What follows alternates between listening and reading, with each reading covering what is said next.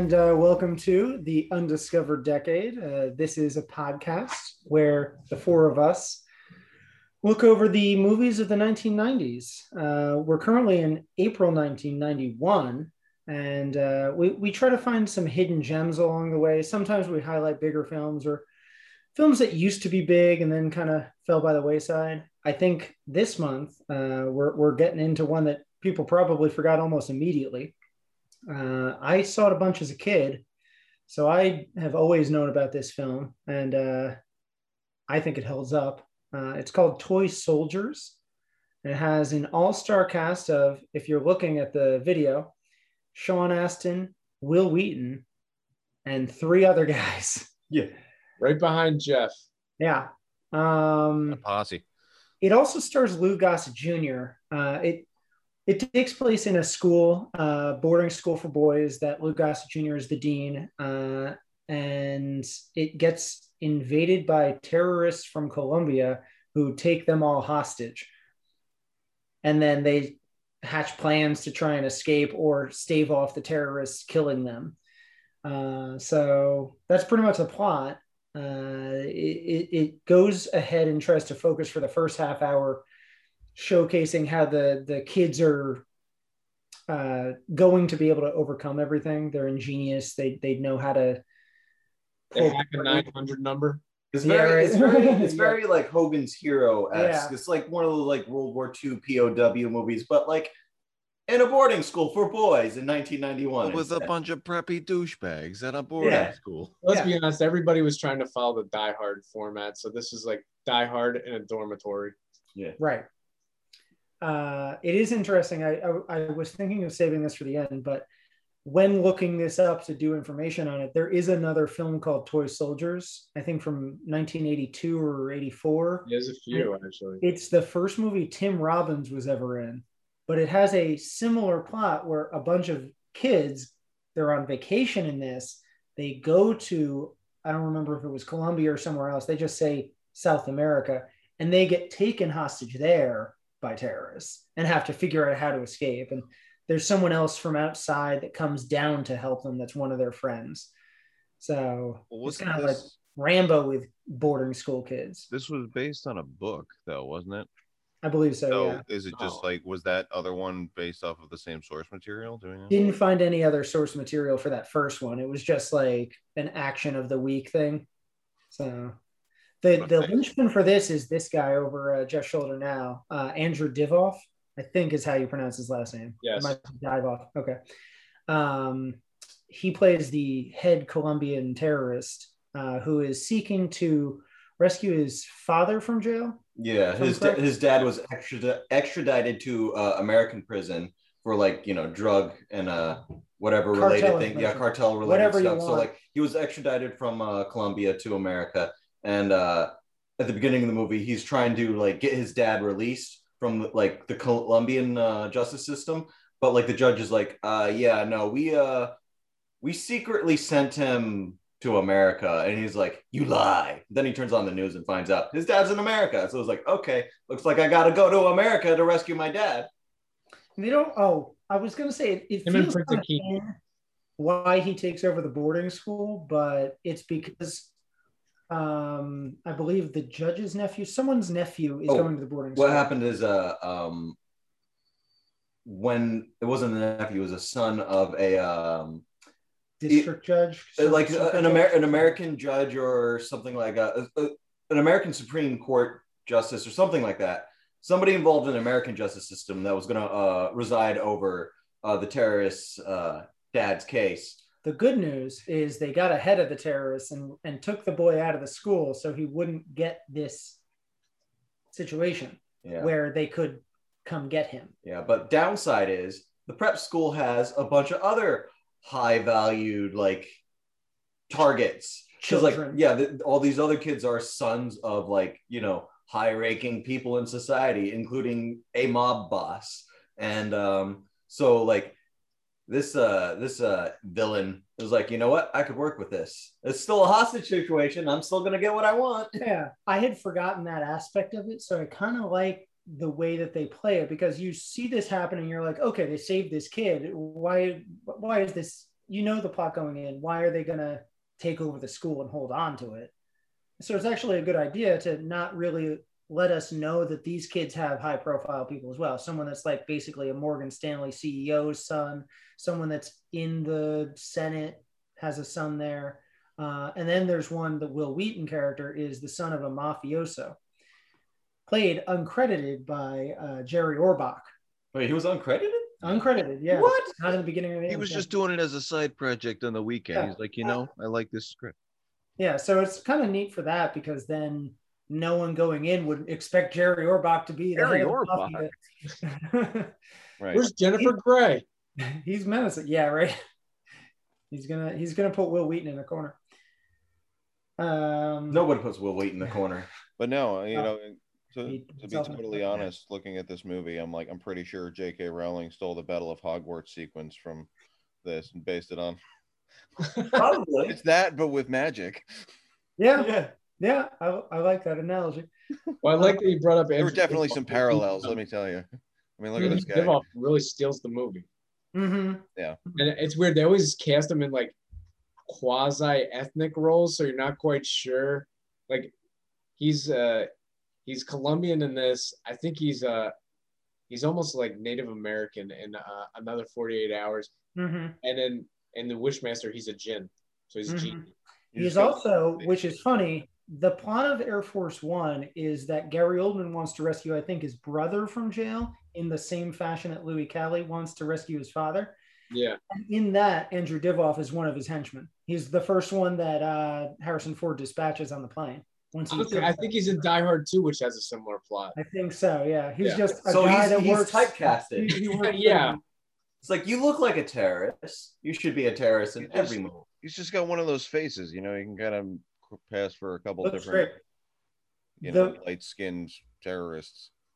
This was obviously the first thing I saw him in because I saw this when it almost came out on, I think, on TV. So I saw this when I was 6 or 7, even with all this gore. But I knew him from Lost. He plays an eye patch wearing Russian scientist that is holding the base from the people that crash in the plane. So he becomes an informant between them and the others and stuff. So he's a Russian in that. Yeah. See? I have one fun fact about him. I don't know if anyone happened to see coming across info for this, but when he was cast in Another 48 Hours, he was taking a vacation in Berlin and the Berlin Wall was falling. So he gets a call, you've been cast as that biker. You're going to be in this film. And he's like, fantastic. And he goes out that night and they're tearing the wall down. So he participates in the tearing down of the Berlin Wall. Nice. I just thought it was cool because we started the whole podcast talking about like world events. And that was one of the first ones that we mentioned was going to happen in 1990. Yeah. So that's where he was that year. It was just like, just celebrating as well for a totally different reason. Yeah. It's like, normally I play a terrorist, but now I'm saving East Berlin. Yeah, so now I'm a liberator. Guys had an interesting life. That's crazy. It's funny.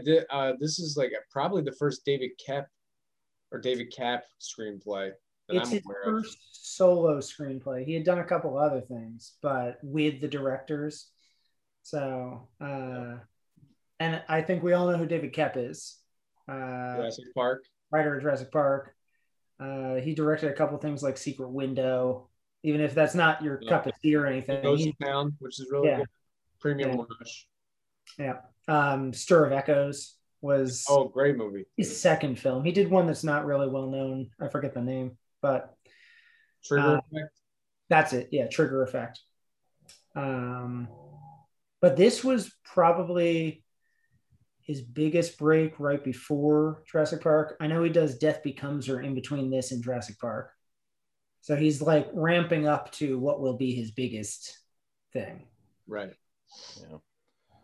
Well, I can see why this got him a lot of notice though, because they take like a bunch of different elements, like Jimmy said, from the POW movies, the Die Hard formula, and even just like coming of age, like teen dramas, and they all mix it together. And surprisingly, it works. It's funny, Jeff posted something earlier this week about favorite movies that have premises that shouldn't work and actually do. This could qualify. Like on paper, this sounds like it could go horribly awry. especially today with everyone having cell phones. Jimmy said immediately, like, this would be already on TikTok. Yeah, like TikTok, Instagram, Facebook, like everybody that's being held hostage is like, yeah, boom. yeah. So, what we're saying is, like, let us be involved in the remake because we got some ideas. Yeah. Yeah. This is a great scene where Sean Astin almost is like Steve McQueen. He's got to go under the wire for a little bit and come back out. Yeah. He actually pulled off a pretty good performance, I think. He does Rudy a year or two later, and we knew him from The Goonies. That was obviously his first role, his breakout role and everything. All these kids had something like that. Will Wheaton has Stand By Me. Even the blonde kid that is Keith Coogan. He was in Adventures in Babysitting. Jackie so Coogan's they're all coming off of something. Yeah. Oh, wow. But Sean Astin actually is believable as like the cool kid that gets everyone alcohol and can go out and fend off terrorists trying to rescue an entire school. So he's believable here. Rambo high. Yeah. But yeah, no, he was good. They were all really good. I just didn't, for a while I thought Keith Coogan was like Paul Dano, but I'm like, no, that's not. He's not that old. Don't feel bad. I thought I recognized him from something else. I don't know that I've ever seen him in anything else. And then the other one I thought was Corey, one of the Coreys. Oh yeah. It looked like Feldman. What's that? It looked like Feldman. Yeah. Yeah. I'm like almost Feldman, but not. I'm like, did they want to get Corey Feldman? And then like, no, I think they did actually. So it was an audition. Quasi Corey. I think he auditioned. Yeah. So they were like, we're just gonna get someone that looks like you. Yeah. Had that bonding moment, that quasi homoerotic bonding moment where they're all in their underwear. That was an interesting thing. They just don't give a shit. So like one of them's just in their underwear hatching plans to get the terrorists later. I mean, it's a sex appeal for like the Hollywood pedophile circles. Oh boy, we're talking about the Coreys. I don't know if we want. We're not going down this rabbit hole. Or like to get the high school honeys to be like, oh, look at those boys in their underwear. So it's like, what's interesting? Who kind of plays against type? Lou Gossett Jr. plays against type because you'd think he'd be like frothing from the mouth, like really strict with these kids. But he actually is very compassionate towards the kids, and he has a good rapport actually with Sean Astin and some of the other kids. Mm-hmm. And he's the intermediary between the kids and the police. Well, and it's also fun with his character, like one of the pranks they pull on him, where they take all of his like office furniture and put it outside. He actually like outwardly around the students, like, you guys, come on, you got to get your shit together. But inwardly, when he's talking to another teacher, he was like, that was actually a good prank. That was like, yeah, kind of dig that. Like the office is outside. Wouldn't mind working outside today, but gotta look like a man in charge today. So get it in. You know who that guy is, right? The other teacher. No, it's Denholm Elliott, who he's the headmaster. Indiana Jones. He's the guy that's Indy's friend. Oh, what? Professor. Okay, all right. Yeah, conversing. yeah, he shows up in the third one, going on the adventure with him and John Rhys Davies. So this was his second to last film. He's in Noises Off before he passes away, but he's still killing it right there. So yeah, I really liked his rapport with the kids. Like he's showing when they're trapped and they're allowed to go off in the quad, Denholm Elliott stayed behind to make sure there was an adult with the kids. And he's sitting around a group of kids and he's showing them a book and he's like, this is something they don't appreciate. Yeah. It's like, this will last forever. Yeah. It was a good touch. It was a nice little thing. And then midway through the movie, spoiler alert, but they kill a kid. Yeah. Which I didn't expect. Right. I mean, I remember that. I didn't remember whether Denholm Elliott died. It seemed like that could have been plausible, like he jumps in front of a kid or something. Right. Where it says "take me" instead of them. Well, they, at the beginning of the movie, during like the Colombian trial that gets interrupted by the terrorists, like they kill the first hostage they kill is a woman. Right. And the second person they kill is the judge, and then like Skip. You see the blood. Yeah, and then like So like they already set the tone. Like these terrorists they're ruthless because Right. like they don't have a problem with killing like a woman, and then you know it's a judge like that's a person in authority. So like whatever. Then you skip ahead after we get like the introduction of the kids at school. One of the terrorists like they shoot at a kid that's trying to call for 911. Like, Like they have payphone booths. yeah, I initially thought the kid died, but then like what happened was like the dude like shot at the kid, but like I guess like tried to get him away. like the kid like ducked down. I thought he died, but like he didn't. So like he scared the kid into not making the call, and then a teacher, another faculty member showed up and was like, whoa, he gets shot. So like the kill count at that point is like a lady, a judge, Or they a shot the teacher. security guard at the front of the school, Oh yeah, and a security guard in front of the school. So that's Yeah. 4 people. and they were very visceral deaths. So. Yeah, and then like then finally like later on in the movie, like in terms of innocent bystanders, finally the one kid, he gets Wheaton. killed. Yeah, and then the rest of the deaths are the bad guys. Yeah. Yeah.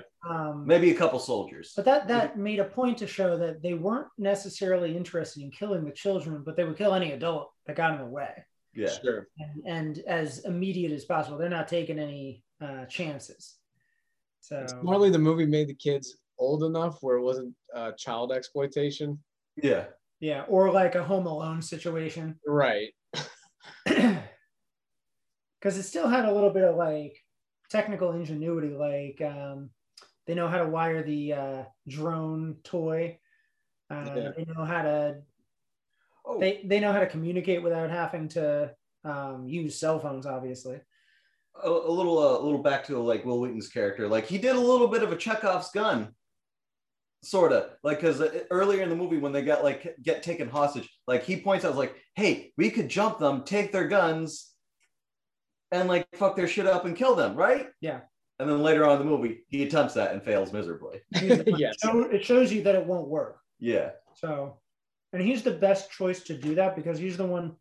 They set it off where he is the son of Jerry Orbach's mafioso, and he keeps saying, "I hate my dad. I don't condone what he does. I know what he does. There is no hiding it. I'm here because I had to get away from him, and I refuse to be near him."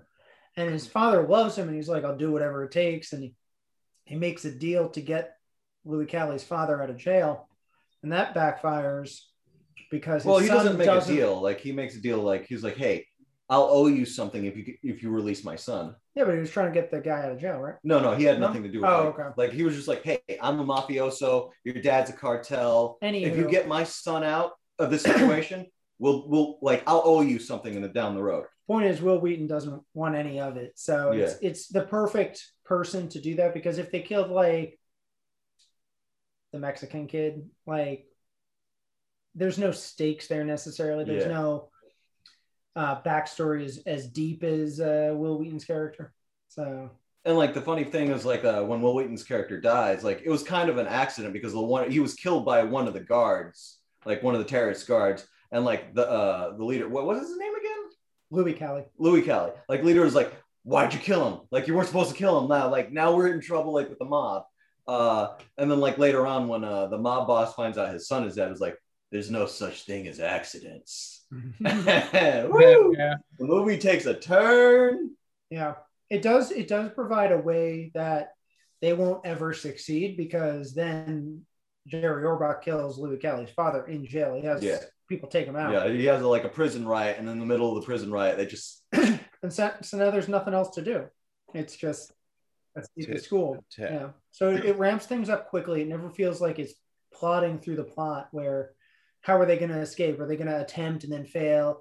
It's not even an escape attempt that Will Wheaton has. It's just his idea will not work, and it forces the finale to launch into action.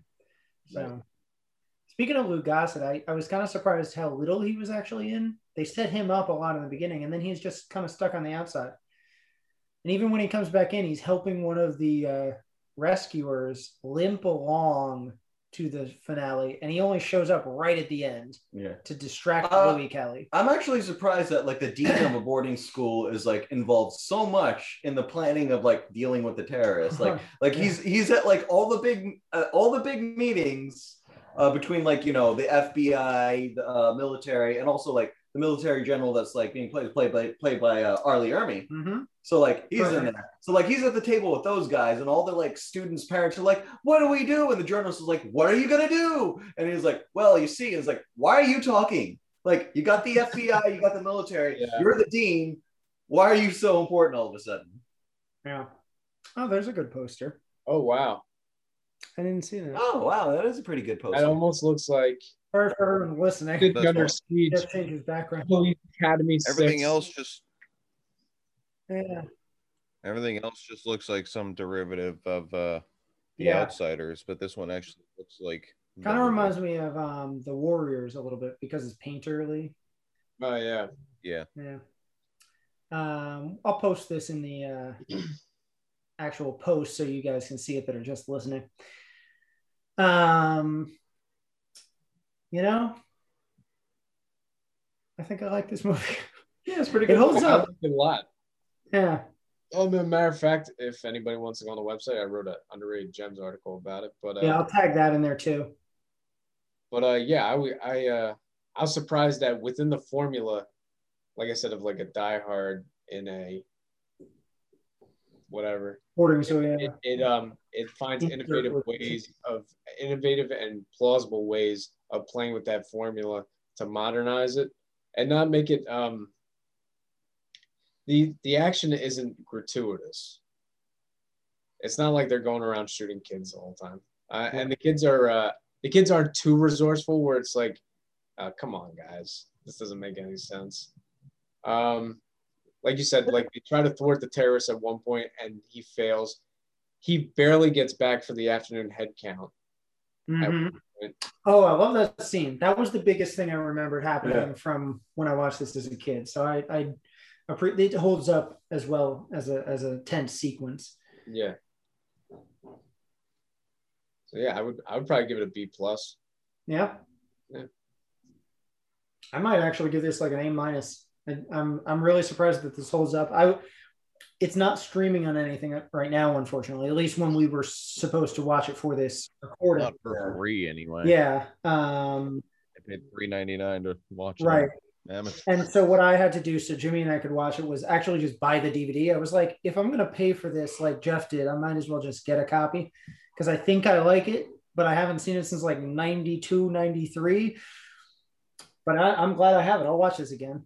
So, I'll give this movie a solid A. Yeah. Nice. Did you say a grade, Jeff? I'm probably Jeff did B+. Okay. But I liked it. Yeah. I liked it. Not my fave, but it definitely. It's no King of New York. Right.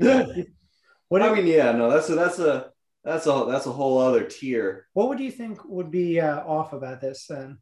I'm just curious. Like, I feel like they were trying to do too much. Like, I know that they were trying to bring it back to Earth and give it more heart. Like, it was almost like they were trying to do Dead Poet Society, but with, guns. Colombian terrorists. What a pitch. And that was what felt off about it. Mm-hmm. There were certain things that, I know were meant to be more tragic than they came off because it seemed like, I don't know, there were just some things that were out of step, but it wasn't a bad movie. It was just. It's 1991. It's a kitchen sink movie, for sure. Yeah, it's a pots and pans. Disparate elements. Pots and pans movie. Yeah, exactly, Jim. Yeah. But yeah. Oh, cool. Yeah. I don't know if there's much else to say about it. It's just a fun little film. I mean, even a fun little the trivia. Most of the trivia is just like this person is this person's son. I'm like, oh, okay, that's. Oh yeah. Because the blonde kid's, like you mentioned earlier. I don't know if I accidentally talked over you. Is Jackie Coogan's grandson? Yeah. Is he a little rascal? Is that who Jackie Coogan is? Yes. Yeah. No, was he? I thought no. Yeah, he was also, wasn't he Uncle Fester in the Addams Family? No, that's John Astin. No, John Astin was good. John Astin. They were both in the Addams Family. That was the trivia thing. Was both. Oh, okay. I didn't realize John Astin is Gomez. Yeah. That makes sense. I was gonna say. But speaking of which, that's the thing. Sean Astin is John Astin's stepson, which we were trying to figure out. There was a whole thing where his mother didn't actually say who the father was at first. So Desi Arnaz was going to step in and say he was the father. And people were trying to be honorable back then. It's just like she had a kid. She wanted a kid. And then she ended up with John Astin and he adopted Sean. Right. And so he for all intents and purposes was his father and raised him pretty much from single digit age. And Sean, I know in interviews has said he looks at John as his father. He met his real father eventually. I forget who that is, but it is another actor. And not Desi Arnaz. Eddie Fisher. Yeah, right. It's like you're disappointing. Yeah, but no, apparently he had a fine relationship, but like he looks to John Astin as his real father, you know. It's weird because I looked at the two of them and I didn't even know this piece of trivia, and I thought they looked similar. That's what I thought as a kid. I remember learning this when Mom and I would watch The Addams Family and some other things. She was a big fan of Sean Astin's mother, whose name I'm forgetting, because she was in The Miracle Worker. So she told me that when I was a kid, and we're like, yeah, I thought they were related. And she's like, yeah, I know, their ears. Yeah. So it's weird. Yeah, kind of interesting. Yeah, I don't know if there's anything else. Who was your favorite character? I remember as a kid it was Will Wheaton because I was real broken up that he dies. Oh, because he doesn't know how to handle a submachine gun. Yeah. What? Oh yeah, that's ironic. okay. That's so what, like, that's what we're gonna talk about. so They're like, getting a little I hard guess there. the use of the weapons in the movie is fairly like for the most part, like man, the guns they shoot, blah blah blah. But like when Will Wheaton grabs the submachine gun from one of the terrorists and like goes to kill one, like he's shooting and then all of a sudden it's in the air like crazy. He's like, first of all, that gun shoots like a 9mm bullet. Like it should stay like on point. Like there should be a little kick, not so out of control it's up in the air. And that's how he dies. Because like he failed miserably at handling. He was full of rage and agony, James. I mean, I guess, but like, Yeah. He didn't care where he was shooting. He was just mad. His dad.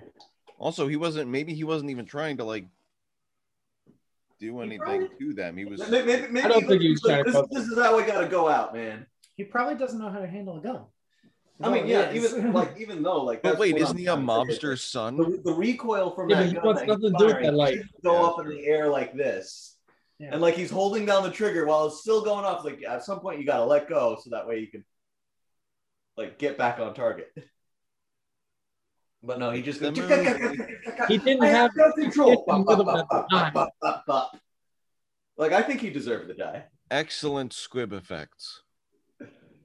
Actually, yeah, when he runs out of school, he gets shot. And then when Lewis Kelly gets shot in the head at the end, I was like, oh. That was good. Yeah. Oh yeah, that was a good makeup effect. I did not feel bad for Will Wheaton this time around.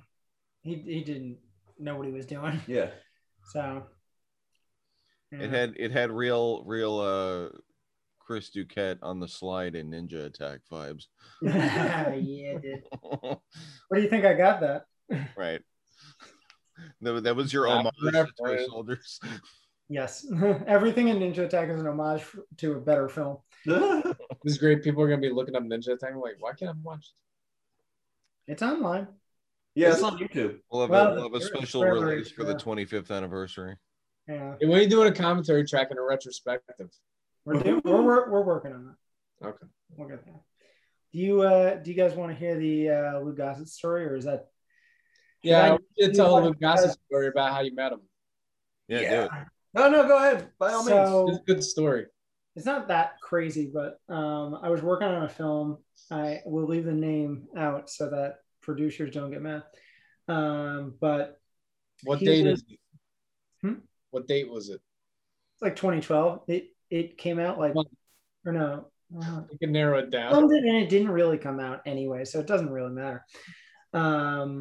But he's basically the teacher at a dance school. He used to be a famous tap dancer, and his brother had a theater that they would tap dance at. And the whole plot is a kid who's going to the school, sees him teaching dance and wants to learn. And they end up reviving the theater. The kid inspires him to reconnect with his brother and save the theater. So the first scene Lou Gossett Jr. is filming, he's this teacher. Lou is supposed to be in a basement, like trying to find his brother who's living in the basement of the theater. So we were filming him walking down a hallway. That's all it was, really. And one other scene where he like runs into the kid, or the kid goes with him to see the brother. And so we're in the basement of an actual school in Brooklyn. And he gets downstairs. Now, at the time, he's like 75. And so he's not great on stairs anymore. And there's no elevator. And he gets downstairs, and I'm the PA at the end of the hallway just to like make sure no one comes down the stairs once we start filming. And he says, "Hey, where's the bathroom?" And I'm like, "It's 3 floors up." And he's like, "Okay," and steps in a side room. And I'm like, I got to go figure out how we get Lou back upstairs. So I walked away to try and ask someone like, is there another one down here? Do we have anything? I turned back around. He's like, "It's taken care of. I peed in that trash can." So I'm like, okay, problem solved. I don't have to ask anybody anything. So that's how were you then the PA that had to throw it out the window? No, that room was not used. So we just kind of tucked it in the corner. So he was the PA. Yeah, exactly. That's how I forced Lou Gossett Jr. to pee in a bucket. Well, you didn't really force him. Like, you put him in a situation where he had to. Yeah, he figured it out. You were like, "You won't piss in this bucket." This is the worst saw yet. Yeah. Later on, the janitor at the night, during the night, was like, "Why does it smell like piss in here? Why does it smell like Lou Gossett Jr.'s piss in here?" Yeah. This is Oscar-winning piss. Oh my So he puts it in a jar and sells it on. Okay, that's too far. And we're done. It's too far. He puts it in a jar, keeps it at home, and worships it. Oh my god. Okay, we're gonna That's move on. too far. What else came out this month? Yeah. Moving on. How did April 1991 go, Corey? Actually, it's a pretty Spartan month. Not a lot came out. The Marrying Man came out, which is Neil Simon movie with Alec Baldwin and Kim Basinger, his real life beau. And as with most movies where real life couples are in the movie, they exhibit no chemistry. Right? Yeah. The movie is pretty bad. It's kind of lethargic.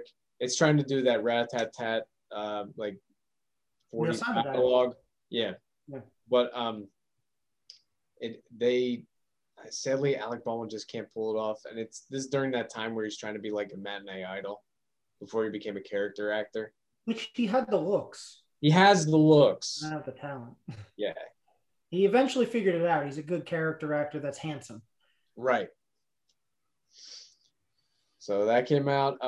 One of the better Steven Seagal movies, Out for Justice, came out, which has Jerry Orbach actually as his commanding officer.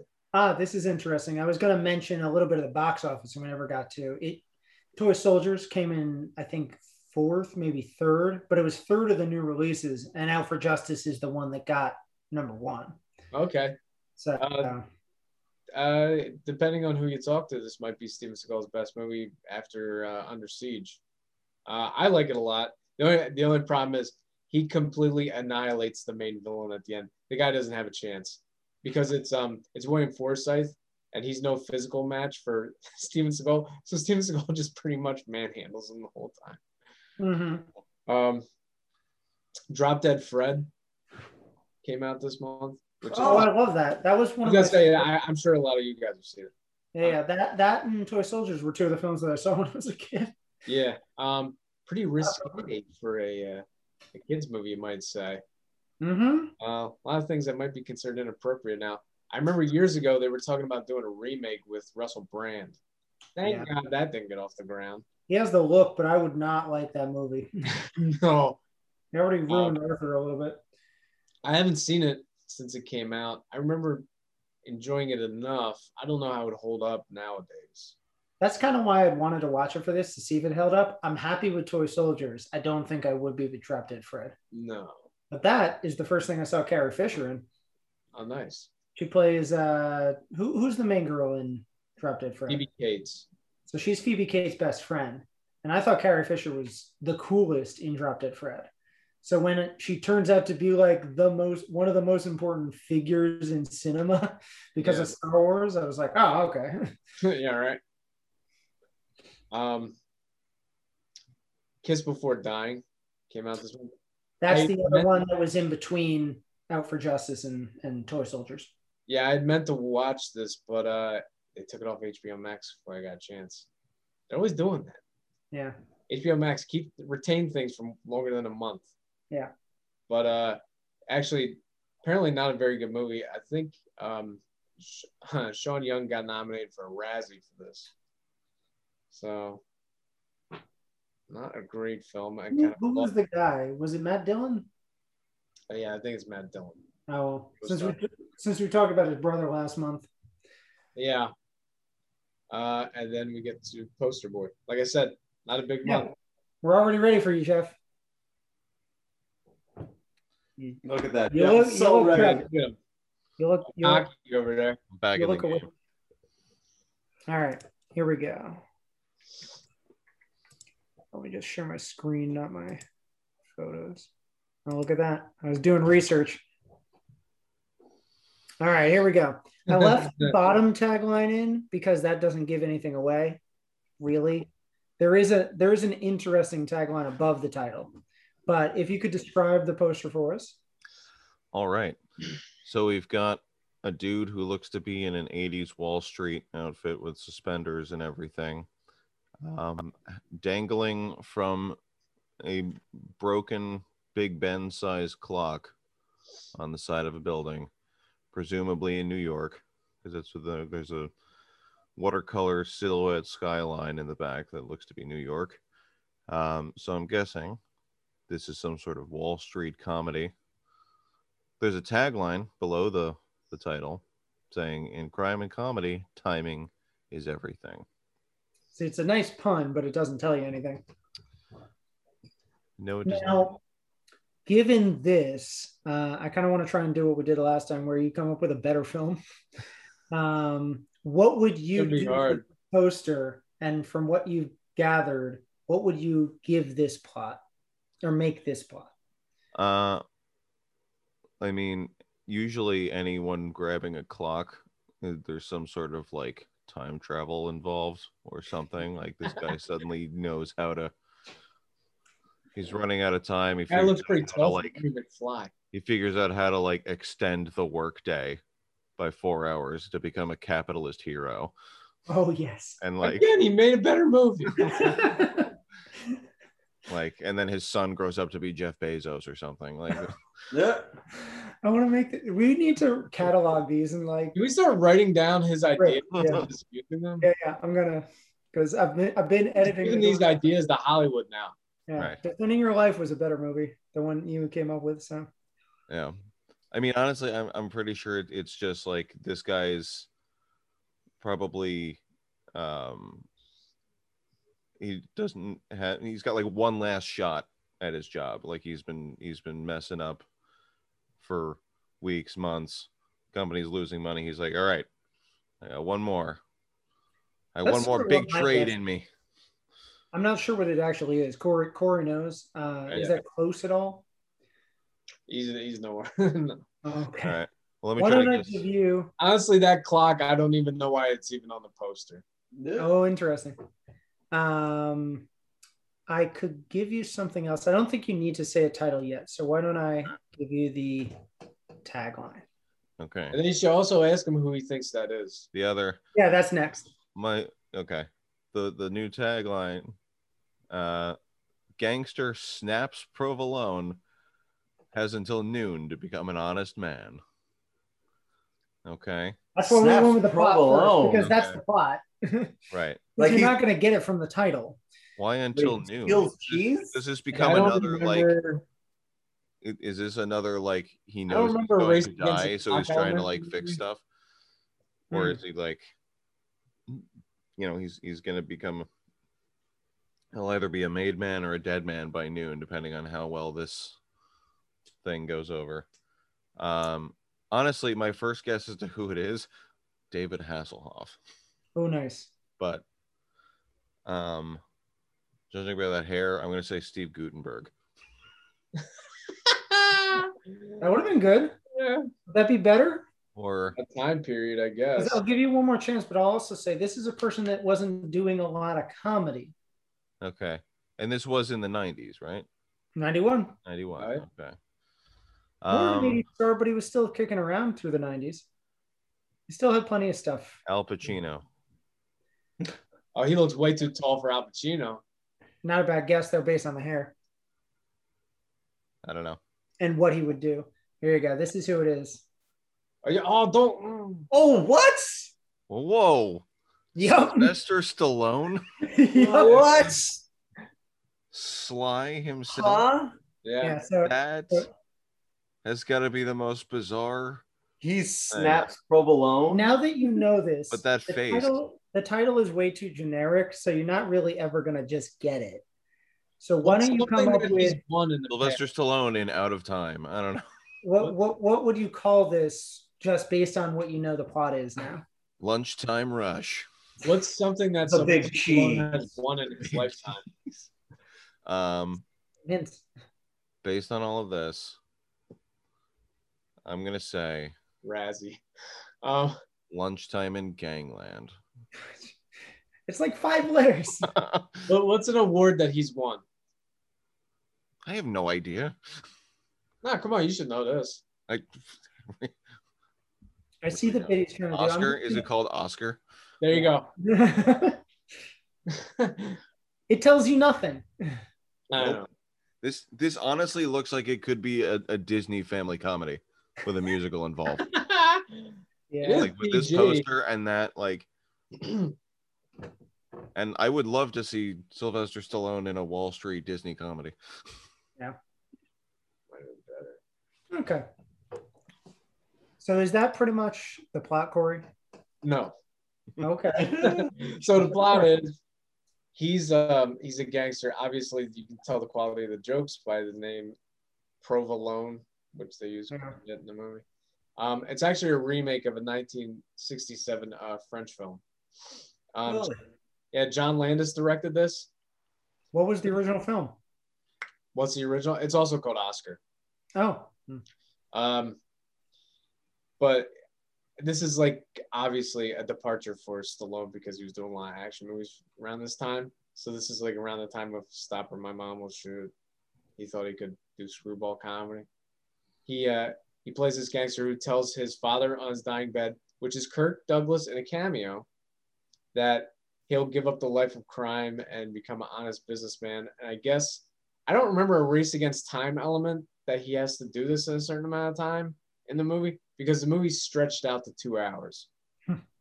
But I guess it's him trying to go legit, get his daughter married, and this other guy's blackmailing him, and the cops are on his tail. But they never say he has to do it by noon. I don't know where that element came from. But it's got a pretty good cast. I think it's Marissa Tomei's first movie or one of her first movies. She plays his daughter. Cool. Tim Curry plays her like elocution coach. That's funny. Peter Riegert's in it. Chaz Palminteri. They play his goons. Yeah. Even the timing for the dialogue is a little like off key. It's our 4th movie. Yeah. There's a few scenes where you're like, I could see why this dialogue should have been snappy, but it's very dry. Is that why he used snaps? Because he always had a witty comeback. Not gonna lie, I don't really think of Sylvester Stallone as like snappy and witty most of the time. I wonder if in interviews, but not in. Yeah. The next thing Marissa Tomei does is My Cousin Vinny, which is I wonder why people were like, why did she get an Oscar? She's the daughter from Oscar. Yeah, right. Well, that was the thing. She's actually pretty annoying in the movie. Yeah. I was going back to your hint about like movies he's won. He never won an Oscar, did he? Yes, he did. No, he was nominated for. Didn't he win Screenplay? He won something for Rocky, actually. He won a Lifetime Achievement Award for the Academy of Science Fiction, Fantasy, and Horror Films. Wait, didn't he win in a? Wait a second. I don't think he won an I Oscar. thought the screenplay won. Yeah, but I don't think that was him. He didn't. I don't He think wrote the script. Did he? Yeah. for Oscar. I'm looking him up. Oh, not Oscar. He didn't, right? No, for no, he was a nominee for Rocky. I thought he won.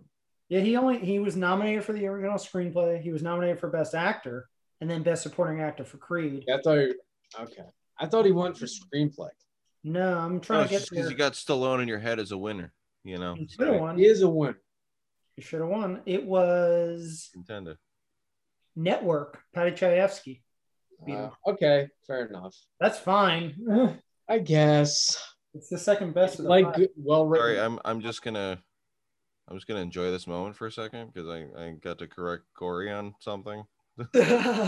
Wow. Oh, bask in this glory for now, buddy. It'll never happen again. It So wasn't gonna I'm just gonna enjoy.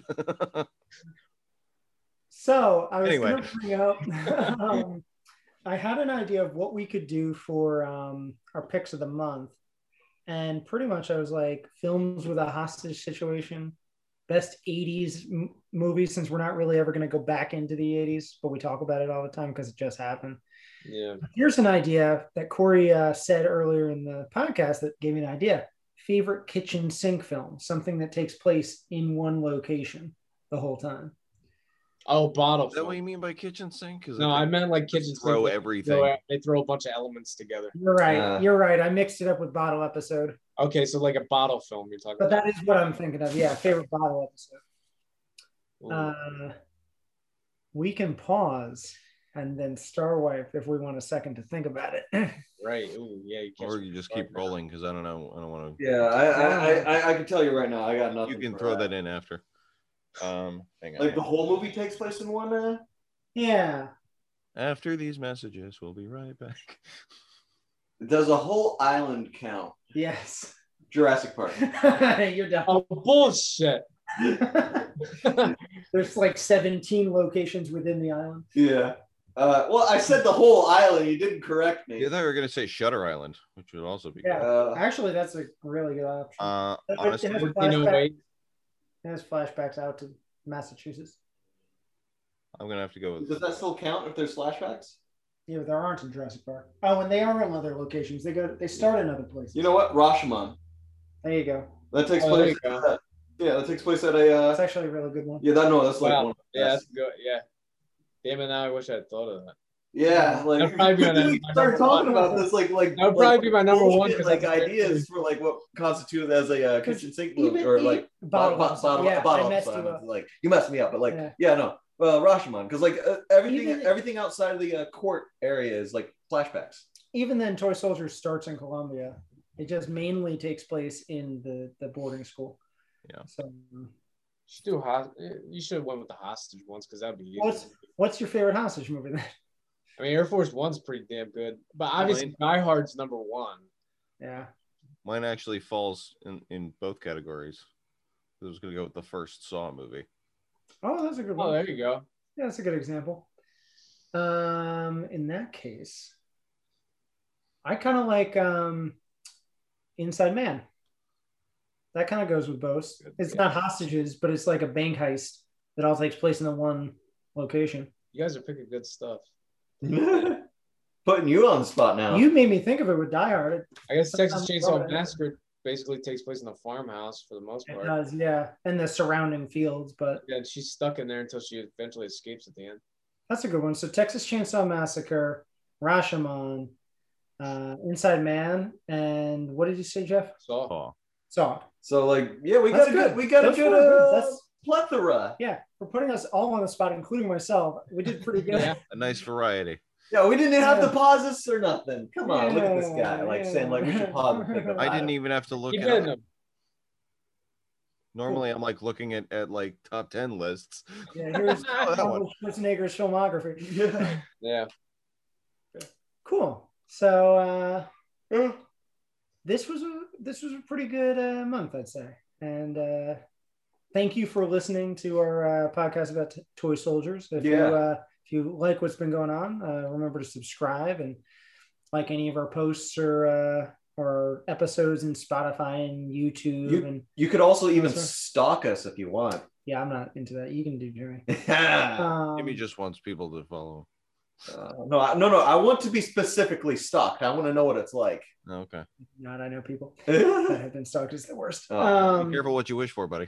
Yeah. Oh yeah, watch. I'm gonna get like the worst. Funny you should bring this up. Stalking has a big element in next month's episode. May 1991 asks one of the biggest questions of the year. What about Bob? Yes. I love What About Bob. I set it up. I set it up. I knew what I was doing. Yeah. This was when we did in the beginning of the year, we chose what we were going to do for 1991. Jimmy decided to go to sleep because he hadn't slept at all. And the three of us were pretty much picking, and we were like, that's the Jimmy pick. Jimmy's going to get an A. And by the three of us, it's like you and Corey were picking, and I was just like, yeah, sure, we'll go with that. Yeah. Well, you got August. August is all you, buddy. Yeah. So, all right. Thanks again for listening, and we'll see you next month.